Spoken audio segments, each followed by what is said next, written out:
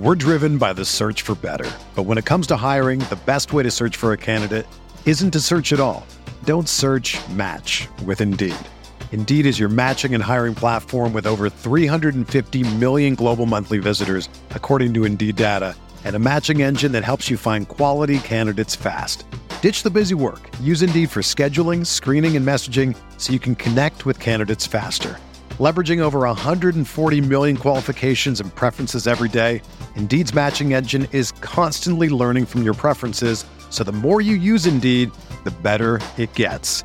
Join more than 3.5 million businesses worldwide that use Indeed to hire great talent fast. And listeners of this show will get a $75 sponsored job credit to get your jobs more visibility at Indeed.com/Blue Wire.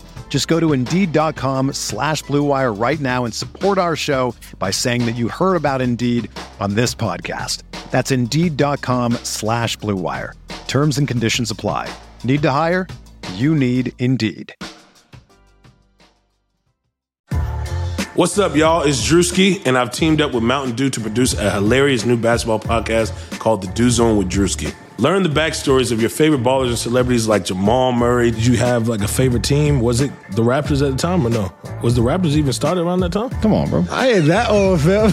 You talking like I'm 50. Taylor Rooks, Asia Wilson, and many more. You won't want to miss this. Listen to The Dew Zone with Drewski on Apple Podcasts, Spotify, and wherever you listen to podcasts.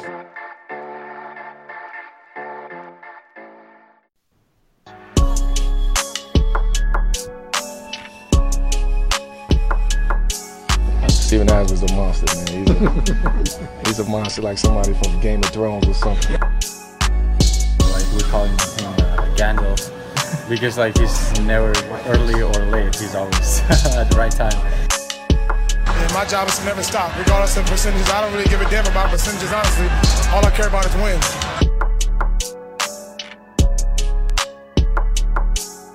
If y'all didn't quite get it, let me say it again. I'm here to stay. Hello and welcome to the Uncontested podcast where we cover the NBA, OKC Thunder, and pop culture. You can find our episodes on iTunes, SoundCloud, Spotify, Stitcher, and our website, theuncontestedsports.com. I'm the Thunder Mob Jacob, and today I have along with me Taylor. Go Chiefs and Thunder up. What a night.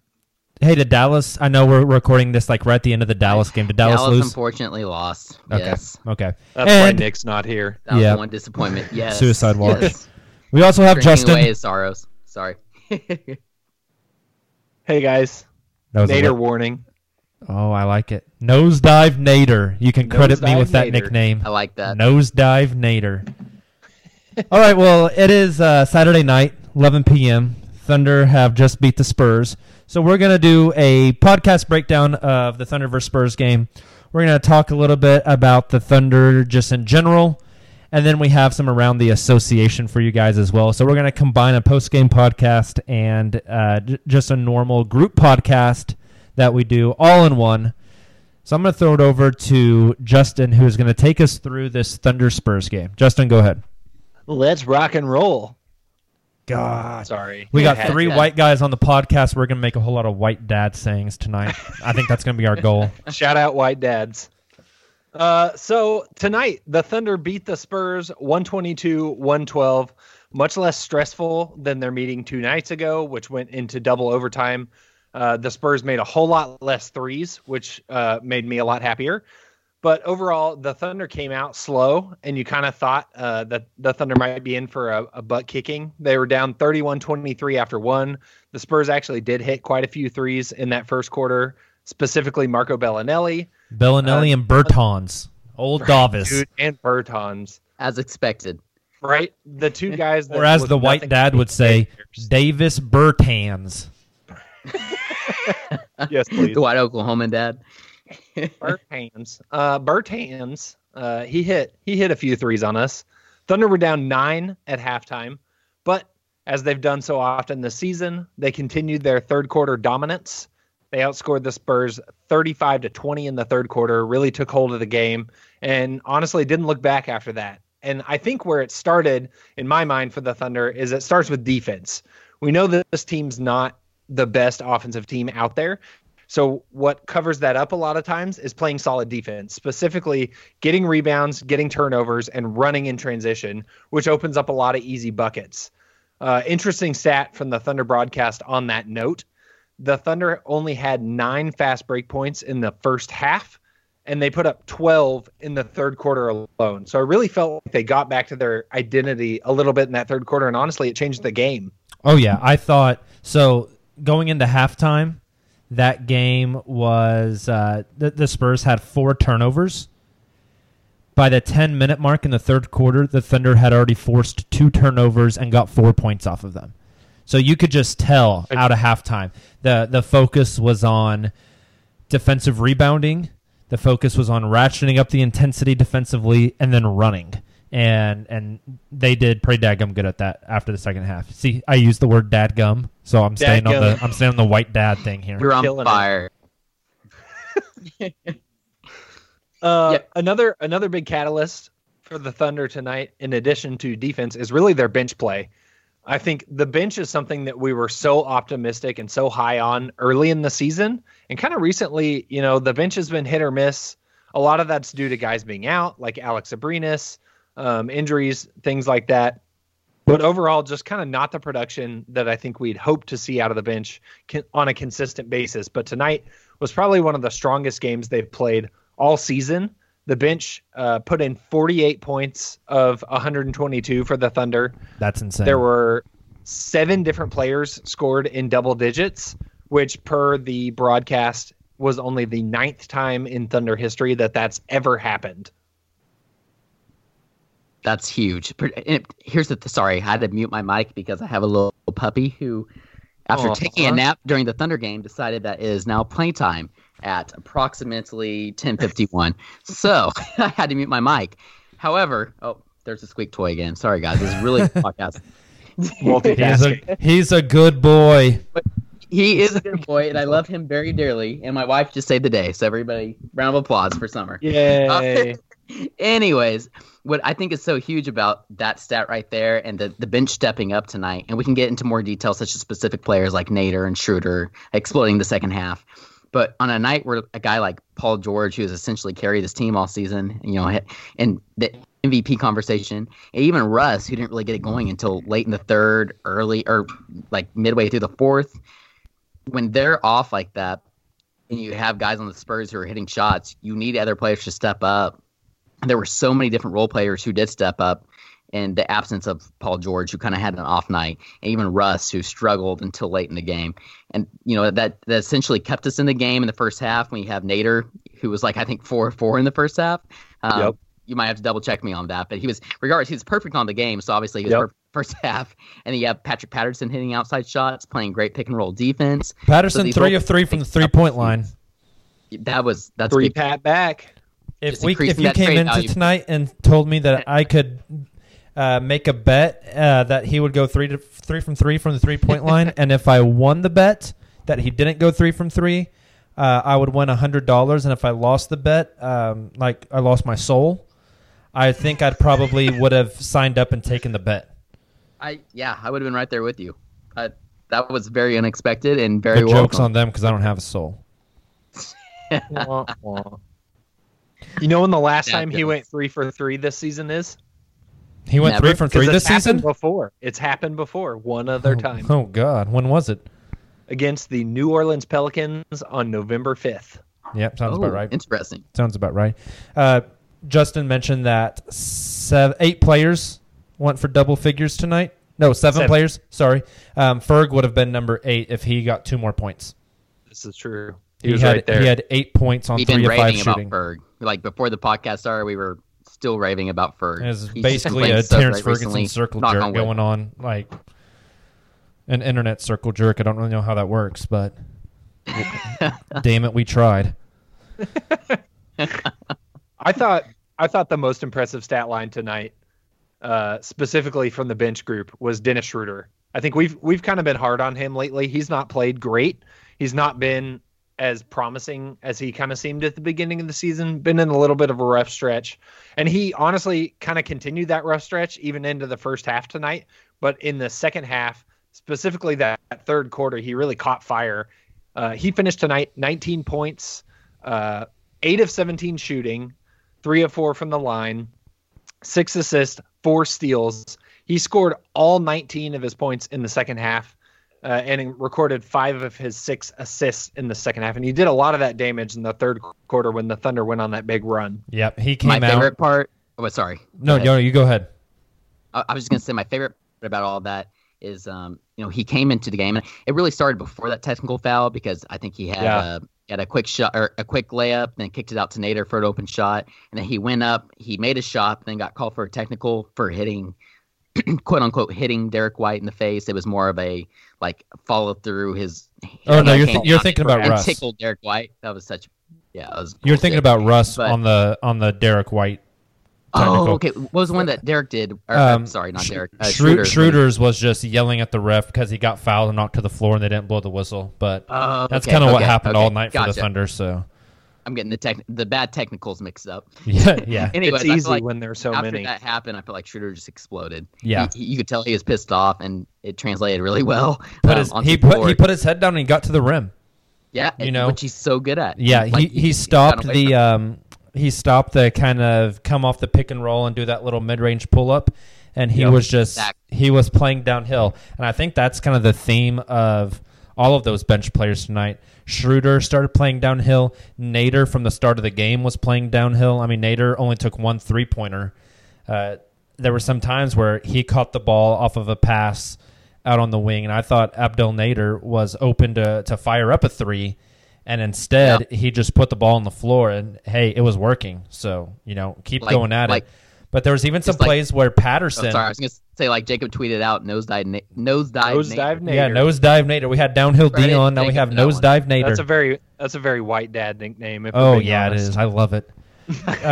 Even Patterson, gave somebody a shot fake and drove in and, hit a little runner, So, and then Westbrook definitely got playing downhill tonight.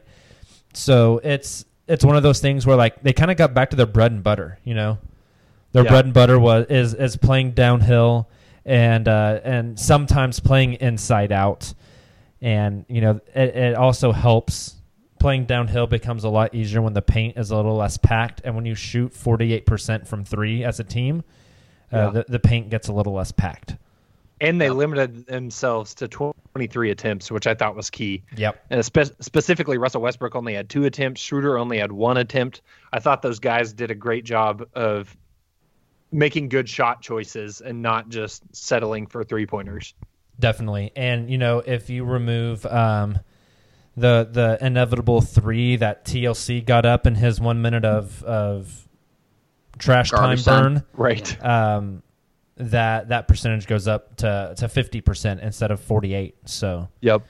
Jacob, you talked about their bread and butter, and you're exactly right. But part of their core, their bread and butter is that they're all steak and potatoes, and starting with defense. And we really saw that when they came out. We talked a little bit about this, but when they came out in the third quarter, I even think, Jacob, you tweeted about this. You were like, they've got to focus on rebounding. And they not only focused on rebounding, but they also focused on their defense, their rotations, their help defense. They got steals, they ran transition, and that's what started and sparked this whole entire run and eventually gave them a fairly comfortable lead and a win tonight. Yeah, definitely. So at halftime, it was a 9-3 advantage to the Spurs in offensive rebounds. That ended 13-7. So the Thunder still got out offensive rebounded in the second half, but instead of 9-3, it was 4-4. So sorry, it was tied. And then as far as turnovers, Spurs had 14 when they only had 4 in the first half. So the Thunder made the Spurs turn the ball over 10 times in the second half. Those 14 turnovers resulted in a total of 21 points. So yeah, that's pretty massive. And when you don't have knockdown shooters, you have to rely on stuff like that to get baskets because this team just is not offensively talented enough to come down and beat people in half-court sets.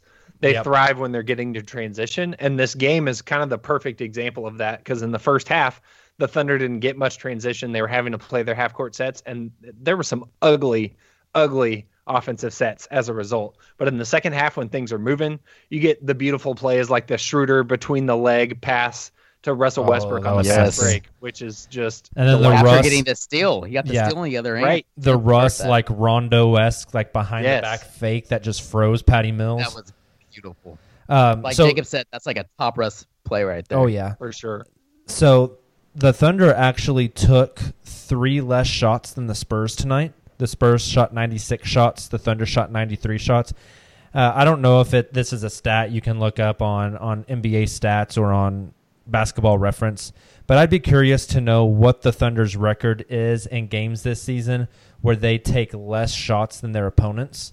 I feel like it would probably be pretty bad because, like you guys said, this team thrives off of turnovers, getting out in transition, playing solid defense, and those turnovers, and when the Thunder rebounds well, that results in them shooting a lot more shots. I think that game on New Year's Eve when they beat Dallas, we took like 21 more shots than Dallas did. Yeah. And so tonight, taking less shots than the Spurs, yet beating them by 10 points, that's kind of surprising.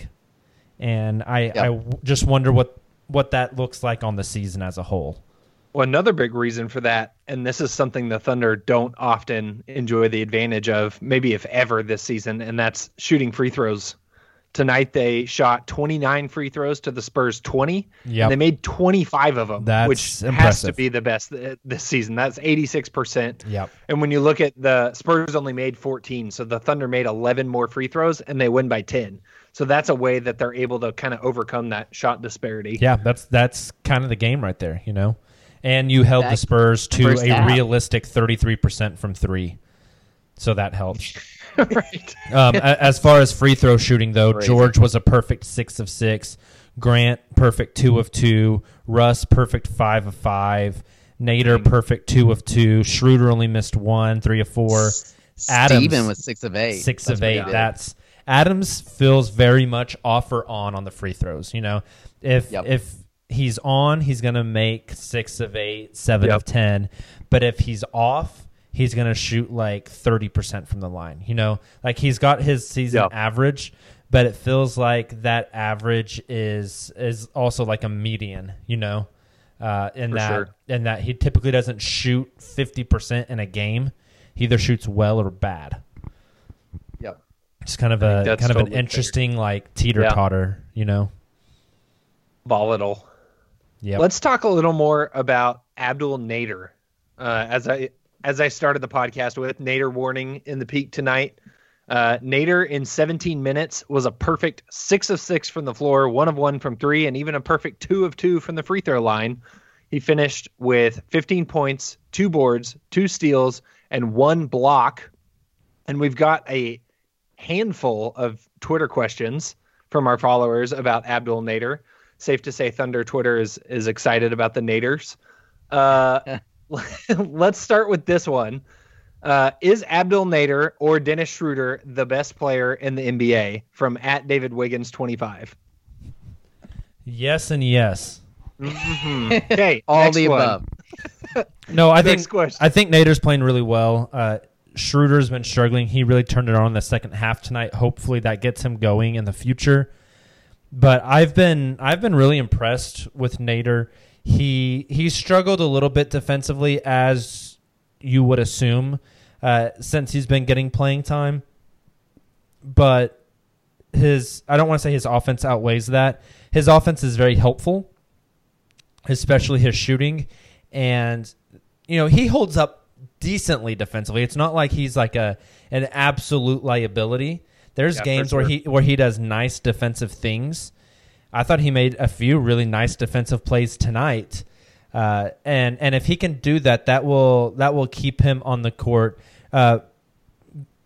Solid Thunder Twitter guy on the franchise, on the Thunder Dream Team, John Hamm on Twitter @JohnMHam, tweeted after the game tonight. In Nader's last 10 games, which includes tonight, 7.5 points a game, 55% field goals, and 50% from the 3-point line. Wow. I know. So that's a small sample size. I don't know if that's going to be sustainable, but he can stroke it. Like, he can shoot the ball. And if he's able to hold up a little bit defensively for 10 minutes a game and kind of get help from his teammates and kind of blend in back there, I think his ability to shoot the ball as he starts to show up on bench units, scouting reports for other teams, and they're going to see this guy can shoot. You need to close out on him. That's going to help Schroeder a lot because it's going to open up that lane a lot more. Yeah, that's a great point. And that's what you see with a lot of these guys. It's kind of what we saw with Hamidou to start the year is, nobody knows what he's going to do. There's no scouting report on him. And so he's kind of able to take advantage of that. And then once teams do have an idea of kind of what his tendencies are and they kind of figure it out a little bit, then it becomes much harder for guys like that, especially in their rookie season, or early on in their career, to kind of produce at the same level. Definitely, I'm totally with you on that. So on a similar note, don't worry, we have lots of Nader questions. This one comes from @InBrodyWeTrust. Says, should Nader take Hamidou's spot in the bench rotation when Abrinas comes back? I think this makes us better, even though I love Hamidou. That's an interesting question. Taylor, I'll let you start off with this one. That's very interesting. And I actually posed a fairly similar question in our Slack before we started podcasting post game. And I said, does it even matter if Alex comes back this season? Because, we kind of posed the hypothetical question. Will Alex even suit up again this season in a Thunder jersey? Just kind of like, what the heck is going on with them type of thing. But, apparently he's back, but he still hasn't been on the bench. He still hasn't suited up. So it's really intriguing to see what's going on with Alex, and hopefully he'll be back soon. Maybe they're trying to get him back into game shape. But regardless, I would see Nader just digging into both of their minutes. I think I could see more, rather than him just taking one of their spots completely and entirely, and like Alex not seeing the floor or Hami not seeing the floor from here on out. I could see where both of their minutes are cut quite a bit, and Nader takes a little bit from both of their minutes rather than just completely cutting one of them completely out of the rotation. Yeah, I think the only difficult thing about that is if you don't cut both of them and you still want to play Nader, you are then at an 11-man lineup, and I think that's kind true. Of that's difficult to balance. I don't know. It depends when Alex comes back and kind of where he's at, what kind of happens there. But Nader, Diallo, 20 years old, rookie season, has been struggling a bit as of late, and not that that's any hindrance to him as far as like what his career is going to be. I think it happens to all rookies, all normal rookies, all non like Luka Doncic, Donovan Mitchell rookies, and so it wouldn't surprise me. I think they like Hami's length and defense more than Abdul Nader's, but that wouldn't surprise me, and that kind of also leads into I think that question's interesting from the Hamidou Diallo perspective, because I think the Thunder might try to find somebody on the trade market or the buyout market that can take both Nader and Hami's minutes going into the playoffs, someone who's a little more battle-tested. That's a good point. That's a really good point. I didn't even think about the trade deadline. Yeah, for sure. I think, both of those guys are going to continue to get burned during the season, but come playoff time, they're likely not going to factor into the rotation when things get shorter. They might play a couple minutes here or there. But I think your hypothesis is dead on, especially given what we've seen from the Thunder in recent history. They love to go after those kind of cheaper vets that they can get to really take a leadership role in those playoff minutes. So I think that's probably a safe bet. Yeah, definitely. We touched on it a little bit, but another guy that was impressive was Patrick Patterson. Like we mentioned, 3 of 3 from 3, 5 of 7 overall, 4 rebounds, 2 assists, 13 points. I thought also something that doesn't show up on the box score, I thought he played decent pick and roll defense in this game, which is something you don't always get from Pat. He got switched in pick and rolls and back screens. He got switched on to DeMar DeRozan a few times, and I thought he played it pretty well. I'm with you. I thought his defense was not awful. I think the thing with Pat is just the inconsistency. And this is what you heard it from Toronto fans when he was there. You heard it early on before he really got many minutes for the Thunder of just, he's one guy tonight and then he's somebody totally different the next night. And I think when you if you kind of look at like his 3-point shooting box scores, he's either like 3 of 3 or 3 of 4, or he's like 0 of 3. And there's not many nights where he's just kind of, consistently shooting a decent clip from 3-point range. He's kind of either on fire or he's ice cold. Yeah, and so while you were talking, I was looking at some of his numbers. Last 10 games, he is up to 41% from the 3-point line on 2.5 attempts a game. So that's a good sign because he was shooting the ball like astronomically bad. The month of January, he shot 29%. The month of December, he shot 28% from 3. Yeah, so it's definitely trending upwards, which is good. But yeah, it's the consistency part that worries you. The constant up and down. But he got some good looks tonight, and it looked like he shot him with confidence, and that's the important thing. That's the key. I will tell you though, I think. Remind me if I'm wrong on this. I know at least 2 of them were corner threes. Were all 3 of them corner threes tonight? I don't know about the third one. I feel like that third one was kind of close. It was like in that in between area of the corner and like the elbow. The elbow. It was kind of in that in between area, if I remember correctly. I think they're trying to get him in the corners more and look for him in the corners more rather than. I don't know if you guys remember, but last season and like in the preseason this year and early on in the season this year, they tried to do a lot of like kind of making Patterson like replicate Melo, where he's like the last guy down the court and you hit him as that trailer at the top of the 3, just like catch and shoot. And it seems like they're trying to change that up to where they're finding him in the corners more rather than above the 3-point break. That's a great point. It was interesting because it wasn't even the guards or the ball handlers that were looking at him. I even noticed Steve was kicking it out to him some, which is really cool to see. Steve had one of the assists to him. Abdel Nader had one of the assists, and then I can't remember, but all 3 were catch and shoot for sure. Yeah. They weren't like, and you would never expect Patterson to take an off the dribble 3 anyways. He's not Melo. But yeah, that is for sure. It's a nice bonus though. I'm glad to see him get that going, and hopefully this will just, he's been starting to hit more and more over the past couple of games, so I just hope this only continues, and at the very least, maybe it increases his trade value. Yep. So trade deadline. For the season, he shoots 43% from the left corner 3, only 27% from the right corner 3, and that's where most of his attempts come from, and then 31% above the break. Now, you guys talk for a second why I change up some of the the things that I can manipulate here. I think something else that's fascinating is you get this strong bench performance and you do it all without Nerlens Noel. Obviously, Noel sustained the concussion while also somehow fouling a guy against the Timberwolves.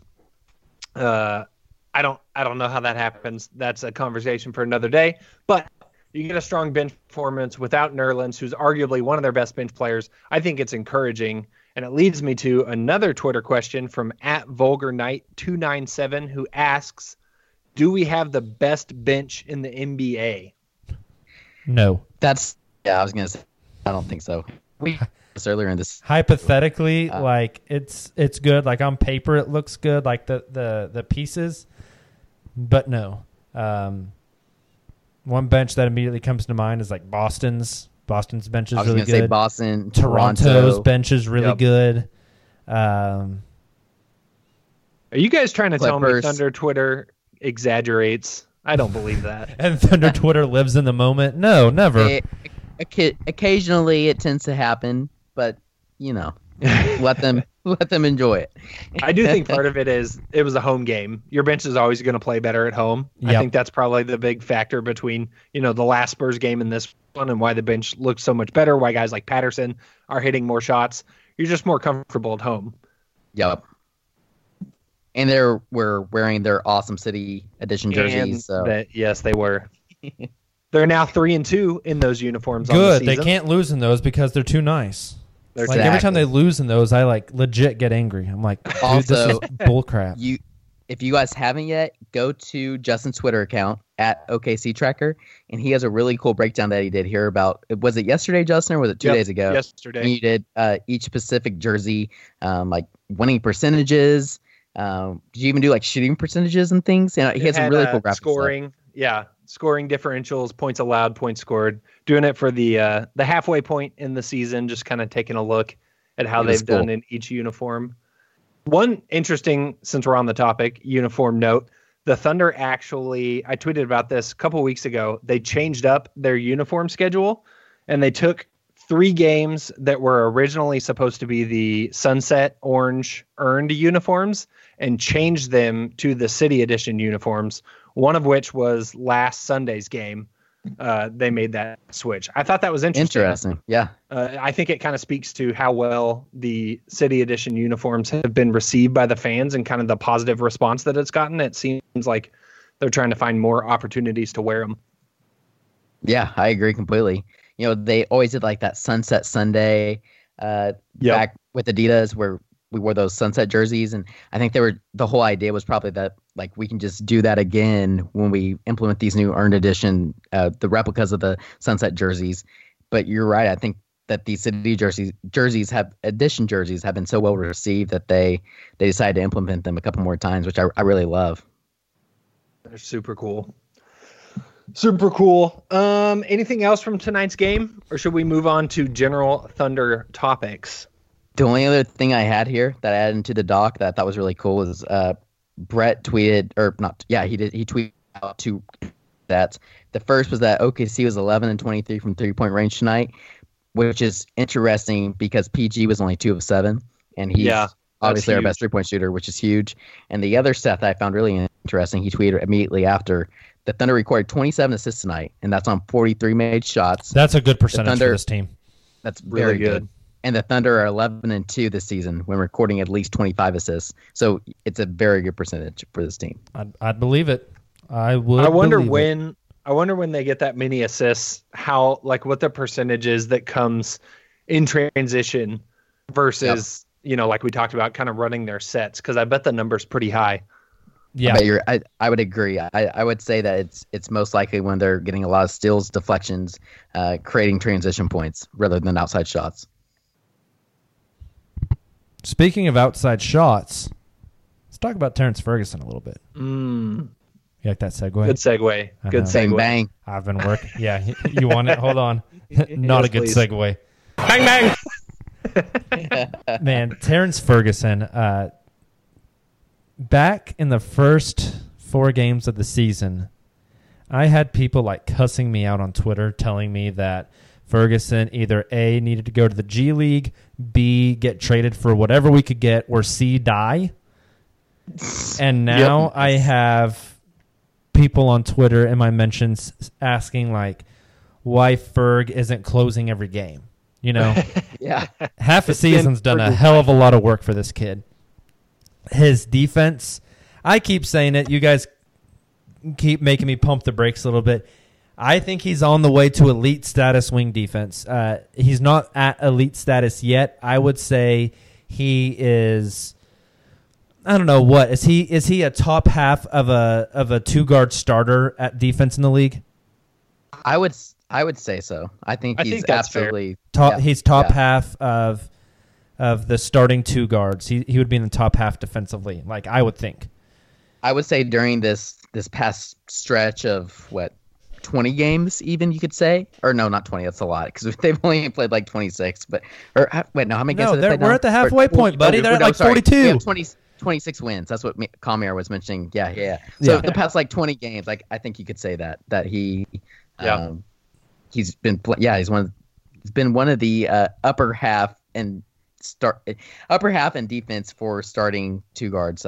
Especially for a guy that's 20. I think that's the most impressive part is just thinking about his potential and knowing that he is still pretty raw and he's performing at this high level. I think it's exciting. And how big of a jump he made in one offseason. Yeah. That's what's encouraging to me. Or even during the season in general, Yeah. So he struggled early on. The past 2 games, the 2 San Antonio games, Ferguson is a combined in those 2 games 9 of 13 from the 3-point line. He's up to 37.5% three-point shooting on the season. And if we look at his last 10, he's shooting at a 50% clip from behind the arc on a good number of attempts, almost 4 a game. Basically, like 3.8, rounds up to 4 attempts per game. So he's hitting 2 of 4 threes a game in the past 10. Teams hopefully start to understand what kind of shooter he is, and he starts to get some gravity. They start to pull out towards him. I guess I want to ask you guys, and this has always been a topic of conversation, if Ferg can shoot 37% from 3 for the season, does Andre Robertson have a job whenever he does come back? Sounds like this Terrence Ferguson guy is a perfect 3-and-D player at the Thunder target at the trade deadline. Am I right? Yeah. Like, legitimately. Like, he's legit, man. Yeah, he's playing really well. He is I think, legit. 37.5% may not sound like a huge number for most teams, but for the Thunder, that's a pretty darn good percentage. Yeah, and I that's think a good point. when you're comparing it to a guy like Andre Robertson, who will probably never reach that number in Andre his will career. probably shoot like 3.7%. Yeah, I mean, it becomes a legitimate debate at that point. I think Ferguson's got a long ways to go to be at the same level of defending that Dre was at. I don't think there's any doubt in my mind. I don't know if he can ever get to the level of peak Dre, but my argument has always been like, if he's 90% of peak Dre defensively, but can shoot 37% from 3, I think that offensive benefit outweighs so much more that 10% difference defensively. And don't forget, the Thunder see so much in him that even this summer during the offseason, during Summer League, they had him trying to handle the ball, try to put the ball on the floor because they see that in him. And, last year we weren't looking at him as like a 3-and-D prospect. We saw the kid doing these, for example, that game against the Lakers when he had all those breakaway dunks. Well, he still has that in him as well. So he had a nice play tonight where he got the ball in his hands and they kind of isolated him and Jeremy Grant, and he ran pick and roll with Grant, got 2 steps around the screen, and then threw a nice pass back to Grant, who had popped out for 3 and got an assist on that. So, just little playmaking things here and there. I'll tell you what, though. I think out of all the threes he's made, out of everything he's been doing recently, I think offensively the most impressive play that he's made recently to me was tonight against the Spurs in the second half. He was this is the guy who got the last assist to Patrick Patterson, now that I'm thinking of it. He had a play where I think Russ drove the lane and kicked to Ferguson on the elbow, which is where he's been hitting all these threes from. And he had pretty open look. And you got to know his confidence is sky high right now as a 20-year-old who's just like balling out in the NBA. Shit, dude, if I was 20 shooting like this in the NBA, like everything would be going up. Pulling every time you touch it. Yeah, absolutely. And he caught that ball, and there was a defender like halfway between him and Patterson, and the defender started to come to Ferg because he thought he was going to shoot, and Ferg caught it and just kind of like no look, like touch passed it over to Patterson for a wide open 3 in the corner, went down. Yep, I remember that now. That's such a, like, it seems like such a small thing, but it's such a smart, like, just like mature play to make, Speaking of the Spurs, that's the Spurs offense that they're historically known for, is that ball movement. That's a good point. I mean, that's exactly what Ferguson did. He made that veteran move, that veteran pass. He took what was going to be a really good 3-point look and got a great 3-point look, and it dropped. And like that has to take like a lot of control, like a lot of maturity, because like I said, like I'm 28 and I don't, like, not even in the NBA, if it's pickup and I've hit 1 3, you bet your ass I'm jacking the next one. Again. Yeah. So I thought that was a really good sign of maturity from him on the offensive end. That's very positive, I think.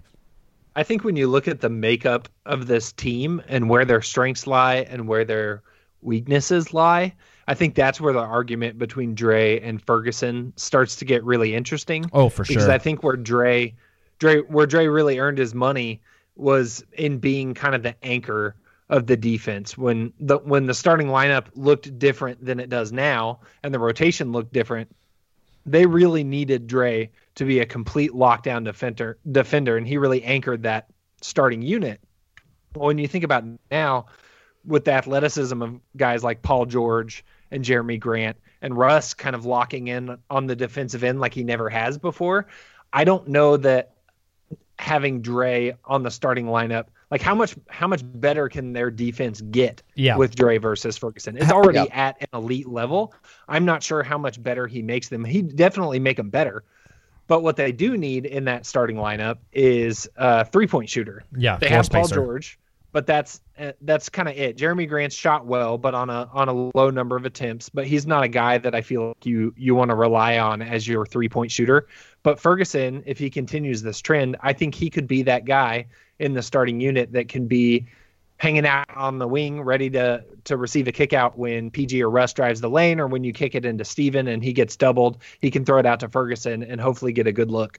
Definitely. Like I've been saying that Andre Robertson, when he comes back, he makes the strengths of this team better, and then he makes the weaknesses of this team worse.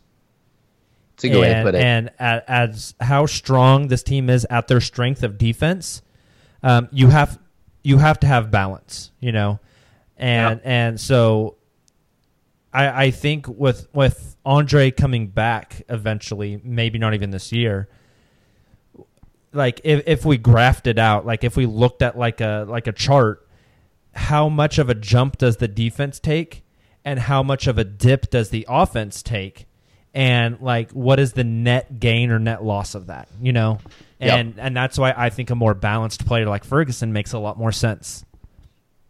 So two really, really quick points I want to make that we haven't touched on when it comes to Dre before we move on. One, and I can't remember where I heard this because my last week has kind of been a whirlwind of being out of town, but I either heard this on a podcast or read these in a series of tweets, and I want to say it was Andrew Schlecht and Mikey Berra, but they were saying that when it comes to Dre, obviously you want his elite defense when it comes to guarding players like Harden or guarding somebody on Golden State.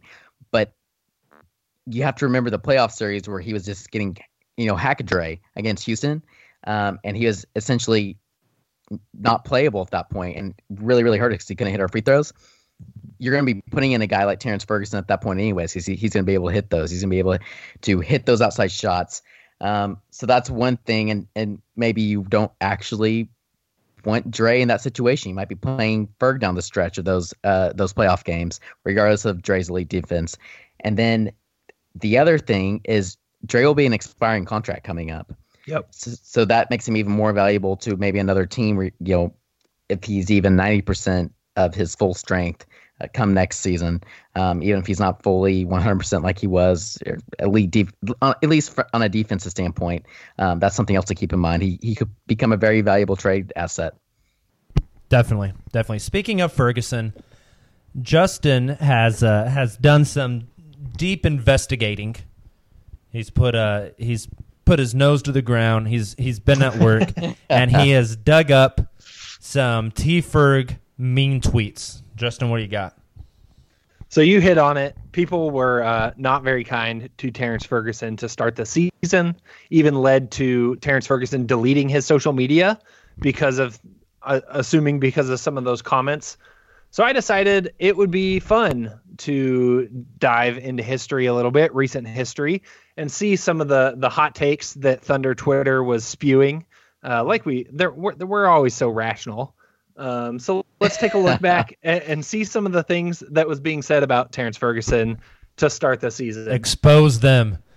So we've got the receipt. Should I read the handles? Oh yeah, hell yeah! Read the handles. Put them on blast. Okay, blast them. The handles. All right. Let's start with game one. At Caleb Tro says it's one game and I'm already sick of seeing Terrence Ferguson on the court. Off to a good start. At Josh Keller 123 says, "Yo, Terrence Ferguson is worse than Kyle Singler." This one's good. This one comes from outside local Thunder Twitter. A bigger personality at Snotty Drippin says, "Oh God, just give Diallo all of Terrence Ferguson's minutes. You just have to. You just have to. It's got to be done." That's not a knee-jerk reaction. At Mikey Big Show, this was around Halloween. He says Terrence Ferguson going as the Invisible Man this Halloween. Quite the costume. That's a good one. Wow. Let's see. At Pitdo1117 says, this one's bad. Send T-Ferg to the effing G League already. Every time I see him shoot, I throw up in my mouth. This one's good. At Josh Daniels, Terrence Ferguson is trash. Need to find a team that doesn't know that and trade him for a bag of hot Cheetos. I think every team in the league would offer a lifetime supply of hot Cheetos for current Terrence Ferguson. Terrence Ferguson. This one's good. At J Ray Every Day says Terrence Ferguson is a worthless piece of crap. Another Kyle Singler. Diallo should get all of his minutes. But wait, it gets better. This is the best sentence I'll read tonight. Why is Burton playing over the Raymond Felton? Oh, man. So, the Kurdish Mamba says, Terrence Ferguson is the worst basketball player in the world. I'd rather have Hashim Tabit play shooting guard. Oh God. God. Wrapping up, we have at Drunk Ass Sports says, I wouldn't trust Terrence Ferguson to wipe my ass. And last, but certainly not least, our own pal at J Hickness 9 says Terrence Ferguson should be getting less run than a dead pigeon. I think he just recently tweeted something about how great Terrence Ferguson is. We should retweet. I should have done that. We should retweet all of those tweets from the uncontested Twitter account. Deal. We should totally do that. That is. I'm not incredible. gonna lie. I probably had some tweets that were fairly similar to that during that Owen stretch. I need to dig up. In there. Oh God, that was awesome. That was really good. Hey, I'm gonna toot my own horn though. I stood on the Terrence Ferguson bandwagon, even through those first 4 games. I don't even know if Justin was part of the team yet for the uncontested. Were you, Justin? Yeah. I think I was. I think I started right at the beginning of the season. Okay, yeah, I think that's right. I think it was that's around right. that time. But so you guys can probably vouch for me, but everyone else was just shitting on him, and I was like, dude, he's going to be good, and everyone else was like, you're an idiot. I stood strong. I'm proud of myself. But if people saw the uncontested Slack channel from those first 4 games, it would be bad. They would look a lot like those tweets. Yes. Right. I'm pretty sure on like one of the first podcasts that I was on, I said something about we should just leave Ferguson in the locker room. So there you go. I'll roast myself as part of this. So that's awesome. Yeah, I was right there. Yep. So all right. Well, moving on. Let's burn through because I know we're already going long on time. So let's burn through a couple of these other things. The Oklahoma City Thunder announced today via a pretty cool video that Nick Collison's jersey will be retired. The first Thunder jersey to be retired, number 4, on March 20th in the home game against the Toronto Raptors. It'll be retired pregame. There's been some interesting reaction to this. Either people are absolutely in love with this and they want not only the jersey retirement, but also the unveiling of the statue outside.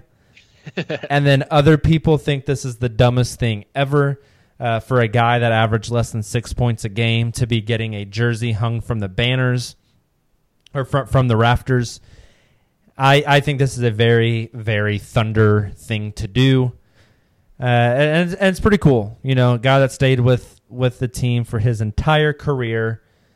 So I want to ask you guys, after Collison's jersey gets retired, whose jersey follows his to the rafters second? Will it be Russ's or will it be Kevin Durant's? I think it'll be Russ's, and I don't think Kevin Durant's will come until later, at least until after he retires. Oh yeah, I think it'll be like I personally think Durant's will be like 4 or 5 years after he retires. Yeah. That's what I was going to say is I think it depends. I think it depends a little bit on timetables of how long those guys play. And if I had to guess, I'd guess that Russell's career might be shorter than Kevin's. But true. I would expect Russell's to come pretty quickly after he retires. I mean, given that Collison hasn't even been retired a year yet. Yep. So it's obvious that, half a season they're after okay he moving retires. quick. Will be Right. the same. Yep. But I think KD's will come, like you said, a few years after he's out of the league. Yep. Agreed. I agree. I also wanted to plug a few things here. So trade season is quickly approaching. It's ramping up. Not the Thunder trade deadline, the NBA trade deadline comes a little bit earlier this season, November. God, what the hell am I talking about, dude? I need to Where go to bed. are we? Yeah. Ooh, we're in the transfer portal. Currently man. October. We are in the Yeah, transfer portal. We transfer don't know what's going on. February 7th is the trade deadline. There you go. It's interesting because this is the first year in quite a while, maybe ever, I don't know, when the trade deadline comes before the All-Star break. Typically, the deadline has been like the Tuesday or the Thursday after the All-Star game. This year, it comes a week and a half before the All-Star game. So that's kind of interesting. So we're less than a month away from the NBA trade deadline. Trades are about to start ramping up. Obviously, coming to a head on February 7th that morning into that early afternoon. A few Thunder notes about that. Per Keith Smith, who I think works for Yahoo, the Thunder are, quote, actively looking for another big man. They aren't wanting to take on much money due to tax concerns, but realize they need at least one more big for the playoff run. I thought that was kind of interesting. We also have, it's kind of just mentioned in passing on the most recent The Ringer basketball show with Kevin O'Connor. KOC mentioned that the Thunder are pursuing Taurean Prince from the Atlanta Hawks. He kind of mentioned it as far as, like, he said the Hawks are trading Taurean Prince or looking to trade Taurean Prince, and he listed 3 teams that have inquired. He said Philadelphia 76ers, the Oklahoma City Thunder, and I can't remember who the third one is now. But so it was kind of mentioned in passing, and then they talked about his fit in Philly, about Prince's fit in Philly. Didn't mention much more about the Thunder after that. So a few interesting little trade nuggets popping up as far as the Thunder are concerned. If you are into Thunder trade scenarios, which, let's be honest, if you're listening to a Thunder podcast, you're probably pretty dadgum interested. Dadgum. Dude, I'm killing it with the dadgums tonight. I love it. Probably on Monday. It's looking like Monday we will be dropping the annual Thunder Trade Primer article. I am almost finished with it. I've been grinding on it for a while now. I've written one every year for like the past 3 or 4 years. This Good year stuff. it will undoubtedly be on theuncontestedsports.com. It'll be a pretty good read, source of some good debate and some discussions. Indeed. And I'll probably update it as the trade deadline gets closer and closer with little notes of kind of what's floating out there, what the Thunder might do, and then it will all come to a head February 7th. Leading up to that, on the podcast, we'll be doing like a full trade day where we're just going to look at Thunder-specific and league-wide trades. And February 7th, we'll probably have a little something special planned for you guys for NBA trade deadline day, because if we're being honest, that should be a national holiday. I will be taking off. I'll be taking off work that day. For that? Oh, dude, I take a personal day every year. That's beautiful. Yeah, because So we you mentioned the Taurean Prince trade, and we got a Twitter question about this tonight from at Cade Meters 1.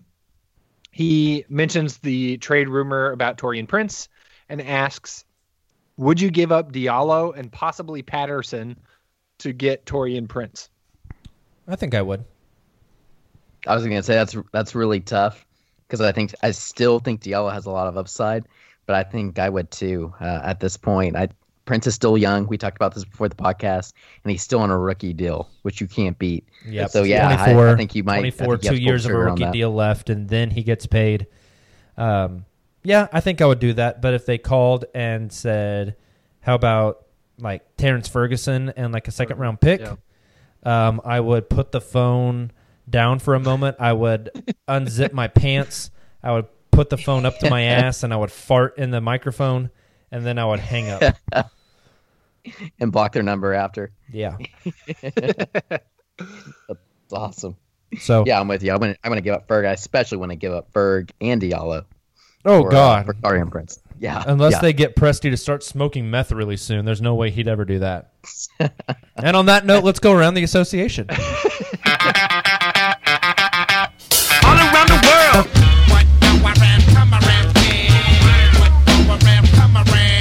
Bring it around town. Bring it around town. So after tonight's win, the Thunder are third in the West right now, but they have some teams sneaking up on them. However, one team that's dropped recently is the Lakers. LeBron is still to miss the next couple games and to be reevaluated January 16th with that groin injury that he has. Since LeBron's absence, the Lakers have dropped to 8th in the West. What are you guys' thoughts on the Lakers? When LeBron comes back, do you guys see the Lakers skyrocketing back up, kind of like the Rockets have recently, back into the the 1 through 5, 6 seeds, or do you kind of see them hanging out towards the bottom of the West when it comes to playoff contention? I think what we saw from them when LeBron was healthy, right before he went out, was pretty impressive. They had a pretty solid win streak going. I think they were playing at a pretty high level, and then it's very apparent since he's been out that the young guys just aren't quite enough to get it done. Other than that crazy Christmas Day win against the Warriors, but overall I think they need James. I hope he comes back soon, and I hope he comes back healthy.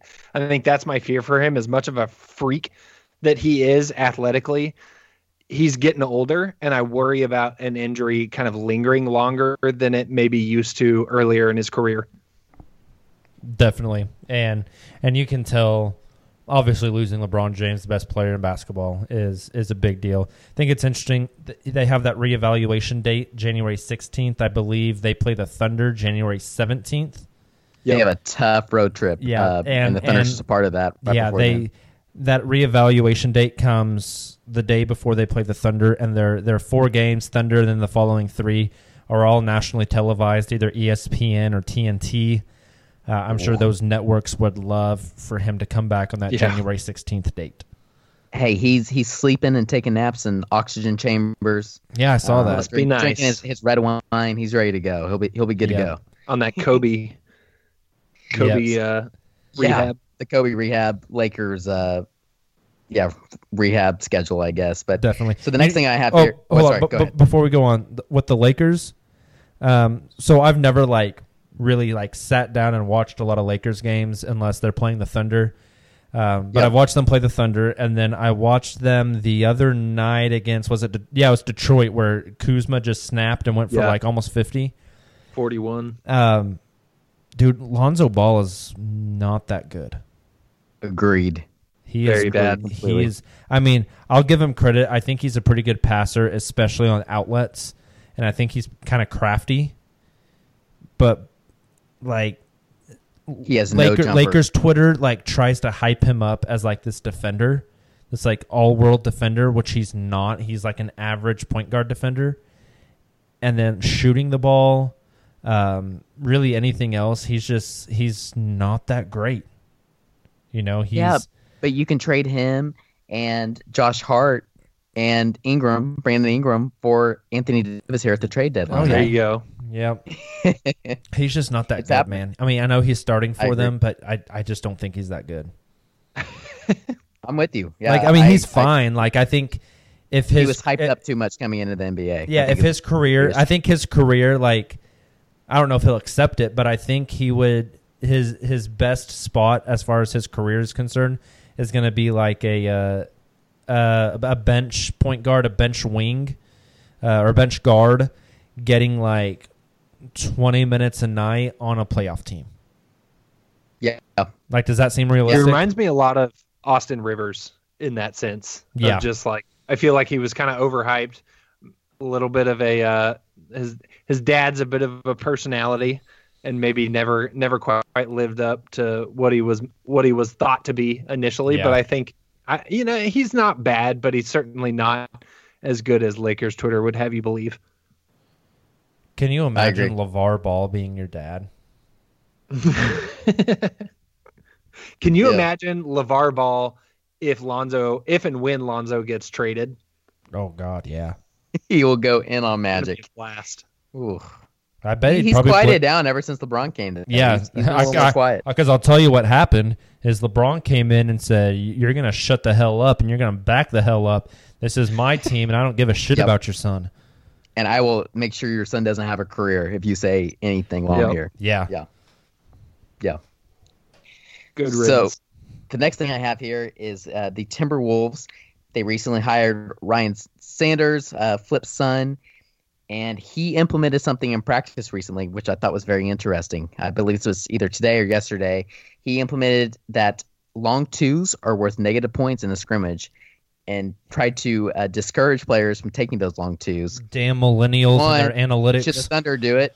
Two, I think this really embodies this new era of the NBA where you see long 3-point shots and you see, baskets at the rim or down low in the paint. You don't really see these mid-range twos anymore. And we kind of seen this season with we talked about our point guards, Dennis Schroeder and Russell Westbrook, both trying to transition away from those.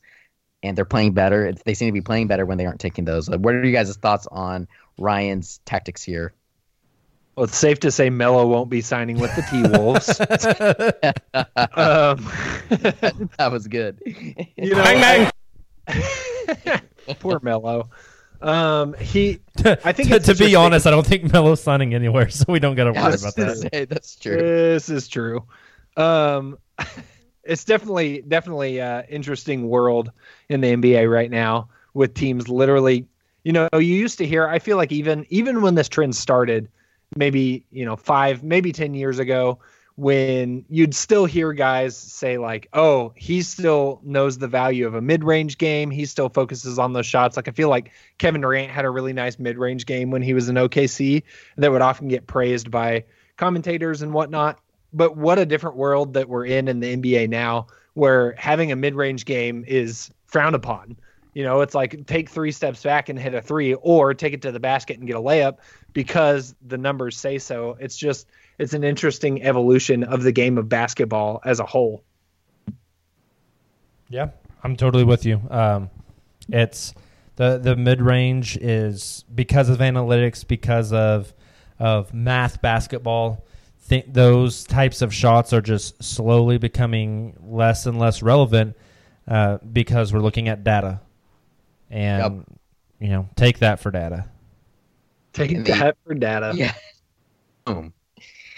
The next thing I have is DeMarcus Cousins. He has his return. They have likely set for January 18th versus the Clips. Kerr said that he would start immediately, which isn't super surprising. However, his return before the All-Star break is a little surprising. What are you guys' thoughts on that? How do you guys think he comes back? Will it take him a little bit to get transitioned into the Warrior system? Do you guys think he's still going to be hurting a little bit with that injury? What are you guys' thoughts? Yeah, it's interesting. It's definitely going to take him a while. I'm cleared to practice and I'm running and I'm doing things, and then I'm playing in the NBA with guys like Jokic and Steven Adams and Nurk and Joel Embiid, leaning on me and pushing on me and being aggressive with me for 30 minutes a night. It's definitely going to take him a while to get back into being able to be him. And I don't even know, after an Achilles is gnarly. So, will Cousins even get back to old Cousins? And then you have the aspect of the on-court fit. We all know Cousins is not a rational person on the basketball court. And what? Speaking of Melo. Yeah, and he is he likes to get his way, and he is very it's going to be interesting with him and Draymond on the same team on the court together whenever adversity happens. Very. Particularly when Draymond's been struggling this season. Draymond's been trash. Right. And one of them's going to pack a freaking sharpened spoon in their sock, and they're going to either tag team stab a ref or stab each other whenever some adversity happens in a game because they're both kind of crazy. I think it'll be interesting to see what his conditioning looks like. Kind of like you said, he'll start. And I think Kerr even alluded to this he'll start, but after that, we'll see what his minutes are, how many he can handle. I think, Cousins is a big guy. I don't expect him to get back from injury and be ready to run at a fast pace with the Warriors like they like to do. I think it'll take them a while to get back. It'll just be, man, if they can make it work, they're going to be scary. Yeah. That's going to be the interesting thing is, can they make it work? Because there's a lot of mouths that got to be fed there. And they're struggling this season anyways. Yep. But speaking of torn Achilles, one member of the All-NBA Thunder Killers, JJ Barea, one of the known Thunder Killers, he has torn an Achilles. It was announced today from Shams over at Yahoo. There's still not a time period. They're still trying to work that out, which is kind of interesting. They haven't really given anything, but I did see a tweet, or a couple tweets actually today, from some people talking about the Mavericks applying for a injured player exceptions. Yeah. So it doesn't sound good. There's a good chance that he will be out an extended period, just like DeMarcus Cousins was. And JJ Barea is not a 28-year-old. He's 34. Yeah, I think we've maybe have seen the end of JJ Barea's career, because it's almost impossible to come back from an Achilles anyways. Like, you don't come back like you used to be.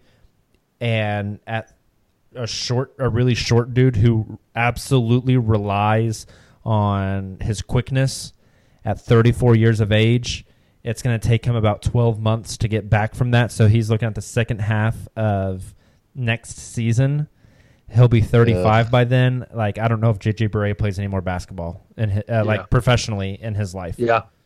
I think it's a fair point. It's also interesting. He's in the last year of his contract, so he'll be looking to get signed next year if he wants to make a return. It's not like he could, return to the Mavs and have that contract still going. He'll have to find a team that's willing to take a chance on him. I think the Mavs would, just given the history of their relationship with him. I mean, they rolled Dirk out there still, so I feel like they'd do the same for JJ. But I'm with you. I think we might have seen the last of JJ Barea, and as a Thunder fan, I'm fine with that. I'm totally cool with it. Like I said, he kills us almost every time. It's ridiculous. He's going to retire. He's going to enjoy second breakfast, 11 C's, lunch, supper. He might go to the Lonely Mountain to slay a dragon. He's going to hang out with some dwarves, Gandalf the Grey, and he's going to live out the rest of his life as a little hobbit. As a little hobbit, yeah. That's awesome. So we've had a lot of kind of dramatic returns this season. We had Kawhi back to San Antonio. We also had Tony Parker to San Antonio. You can't really call us a return, but we had the whole PG to Los Angeles, his hometown. That whole dramatic game. All that bullshit. Yeah, yeah. But one game that we had today that happened actually earlier in the afternoon was kind of one of those weird Saturday afternoon games, was the Blake Griffin return to Los Angeles for the first time since he was traded to Detroit. He drops a solid 44 points on the Clippers. And beat him. He straight up snubs Steve Ballmer. Oh, my gosh. Have you guys seen the video? Because it's hilarious. Yeah, it was great. He's out there, he finishing up his pregame workout. Steve comes up, and apparently I saw a tweet, and you guys can correct me if I'm wrong on this, but Steve kind of was over there kind of waving at him, and Blake just starts sprinting back to the locker room, kind of like Russell Westbrook does after he hits that last shot. And Steve continues to yell, Blake, and Blake just keeps on running. Yeah, and the really awkward part was that Ballmer, like, as soon as Blake got done like shooting from three, Ballmer started walking up like with his hand extended to shake his hand. Oh, and Blake turned around and started running off, and he was like, Blake! And Blake just kept running. If you watch the video, Blake definitely looks at him. Oh, yeah. He turns his head and it's awkward. And then takes off. And keeps on going. And then Ballmer at the end of the video just kind of like looks over at somebody who kind of was staring at him and like saw the whole interaction. He's kind of like shrugs at him at the end, just kind of like gives a half smile, like, it happens. Type like thing. trying to play it off. It was and awkward. There was a post-game interview with Blake that I saw, which was really interesting. And he was like, man, that's bullshit. Like, quote unquote, that's bullshit. You guys know that I do this that's my routine at the end of every pregame workout. I'm sprinting to the locker room. That's just what I do. There was nothing intentional there, blah, blah, blah. But it was very obvious from that video. He wanted nothing to do with it, and you can't really blame him. Yeah, so, it was a little awkward. I thought it was interesting, too, that they asked, like, something along the lines of, well, if you got another chance to shake his hand, would you do it? And he was like, yeah, I don't know about that. Man, I forget who I was listening to. It might have been the latest Woj pod with Bobby Marks.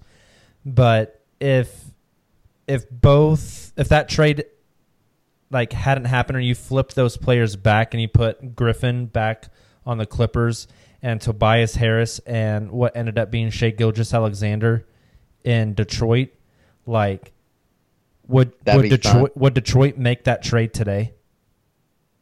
If Tobias was playing like he is, and Shai Gilgeous-Alexander, if Shai's playing like he is today, would they make that trade for Blake? I don't think so. And Neither I think do I. The Pistons would be the Clippers of the East right now. Yeah. Yeah. Because Tobias is having a great season. In terms of standings, I guess. And Shai looks like he's going to be really good. He's going to be a solid player. So.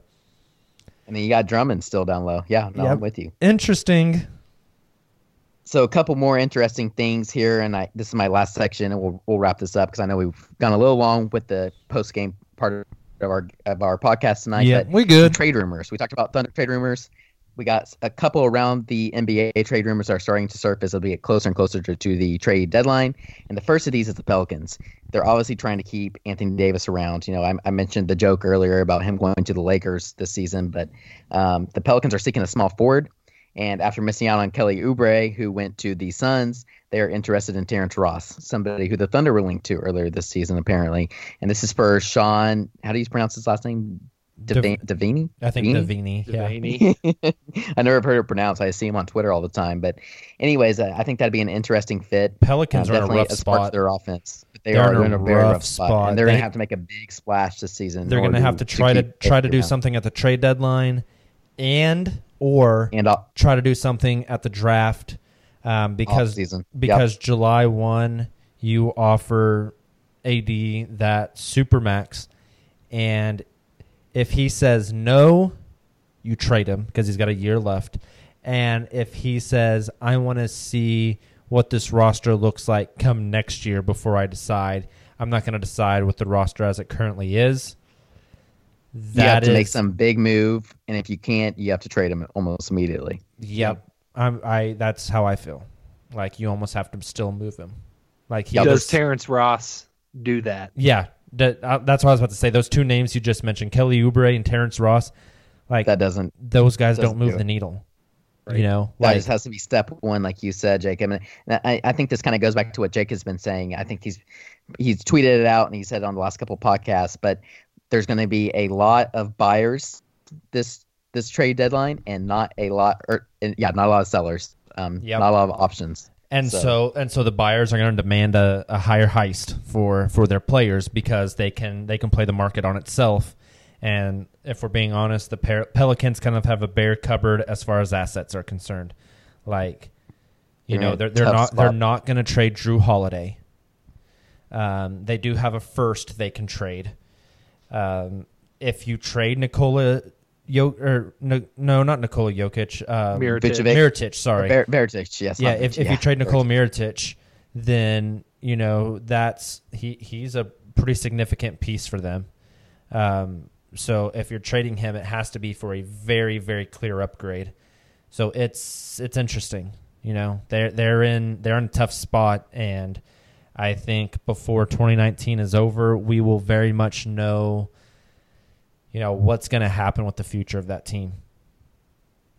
So and this is the last point I have here when it comes to trade rumors, but one last big star that apparently a lot of GMs across the league are convinced is on the trade market, but that the Cavaliers keep denying, is Kevin Love. And apparently the Hornets and Mavericks are two teams that are very interested in Kevin Love, and this is per Sam Amico of Amico Hoops and The Athletic. And he is saying that these two teams are very interested in Kevin Love, and that I just have seen reports dating back ever since Kevin Love signed that big contract that Love would be on the trade market this season. Yeah. So the Cavs can deny it all they want. I think they're going to try to trade Kevin Love. He just doesn't fit the timeline and the rebuild that they want to do. I think they'll probably try to move Kevin Love. Those two teams are interesting, Hornets and Mavericks. Very. So I hope he stays in the East. Yeah. Just don't come to the West. We don't need you over here. Yeah. Doncic and Kevin, say Kevin Love is healthy and doesn't continue to get injured. That's one thing to keep an eye on here. But if he's over there with a healthy Doncic and DeAndre Jordan, that's pretty interesting. He's essentially taking the spot of a Dirk, for example. And they don't really have a backup 5 in Dallas, so he would play a lot of backup 5 as well. So it's interesting. Hey, I mentioned this on Twitter the other day, and I got like over 120 replies, and people were being really mean to me. But I'm going to ask you guys my hypothetical trade I threw out there. I'm not saying I'm for it or against it. It was just an idea. But Love and Rodney Hood for Andre Robertson, Hamidou Diallo, and Dennis Schroeder. Do you guys take it or leave it? I'm leaving it. Oh. I'm leaving it because I mentioned Kevin Love's injuries, and I am not sure. I think we might be seeing the downward decline. This could come back to bite me. Yeah. And I will be the first one to admit I will eat my crow, but I think this could be the downward decline of Kevin Love's career. Yep. So you're afraid of the injuries? I'm very concerned about Kevin Love's injuries and injury history. Justin, what would you say? I think that's fair. I think that'd be the only reason I would decline it, honestly. Oh, yeah. Yeah, if you're promised peak Kevin Love, I think you might have to. But I just think people have kind of forgotten who he is. Kind of forgotten about Kevin Love because of LeBron. The pairing with LeBron in Cleveland just never worked out. And it changed his game. It changed Love's game a lot. Yeah, but go back and watch him in Minnesota, man. He was a monster. Give me some of that in Oklahoma City, please. I remember him torching OKC. Dude, he was in a couple of those games. He was dropping 40-plus points. And in Minnesota, he was probably the best inside-outside offensive player in the league. I mean, every time he came down the court, you didn't know if you needed to close out on a three-point shot or if he was going to put you in the spin cycle down on the block. I mean, he was the Chris Bosh of that Cleveland team. I remember going down and I watched a Mavericks game at home against Chris Bosh when he was on the Raptors, and just how freakishly athletic Chris Bosh was. There was a dunk that he had. He brought the ball down to his ankles, and I remember seeing him live just cock that all the way back and just smash on somebody on the Mavericks at that point. That was an incredible game. But Chris Bosh kind of did something similar when he played with LeBron in Miami, and Kevin Love. You're right. That's a good point, Justin. He kind of took that back seat, and a lot of people forget what he's capable of. Yep, definitely. All right, you guys ready to get out of here? Yep, let's roll. Let's do it. All right. Well, thank you guys for listening to the podcast. We really appreciate you. As mentioned earlier, keep a lookout for Monday when we will be dropping the Thunder Trade Primer. It will be on the uncontestedsports.com. Also, as mentioned earlier, February 7th, NBA trade deadline day. We will definitely be up to something on that day, so you may want to follow along. If you're not following us on Twitter already, it's at @the_uncontested. We're live tweeting every game. We're dropping all the podcast links. Everything is great follow, so go follow along. You can also follow Justin over at OKC Tracker. We have Taylor. He is at Taylor_P15. And myself, I am at ThunderMob405. If you haven't subscribed to the podcast, we are literally on almost every place you listen to podcasts now. So go hit that subscribe button, drop us a 5-star rating, leave a comment. That stuff is greatly appreciated. And I think that's all I got. We'll be churning out some more post-game podcasts as the week goes on, so be on the lookout for those. And as always, Thunder up. Thunder up.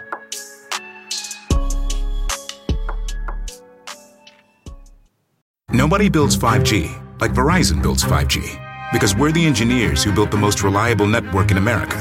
And the more you do with 5G, the more building it right matters. The more your network matters. The more Verizon engineers going the extra mile matters. It's us pushing us. It's Verizon versus Verizon. 5G built right from America's most reliable network. Most reliable based on rankings from RootMetrics second half 2020 U.S. report of 3 mobile networks. Results may vary. Award is not an endorsement. Everyone is talking about magnesium. It's all you hear about. But why? What do we know about magnesium? Well, magnesium is the number one mineral that 75% of Americans are deficient in. If you are a woman over 35, magnesium will help you rediscover balance, energy, and vitality. Magnesium supports more than 300 enzymatic reactions in your body, including those involved in hormonal balance. From functional medicine doctors to mental well-being and female hormone experts, we all know that magnesium is the one mineral to improve all aspects of well-being and health. But which one? Magnesium Breakthrough from Bioptimizers, the trusted choice recommended by leading experts with 7 best-absorbed forms of magnesium to ensure your body receives the support it needs for overall well-being.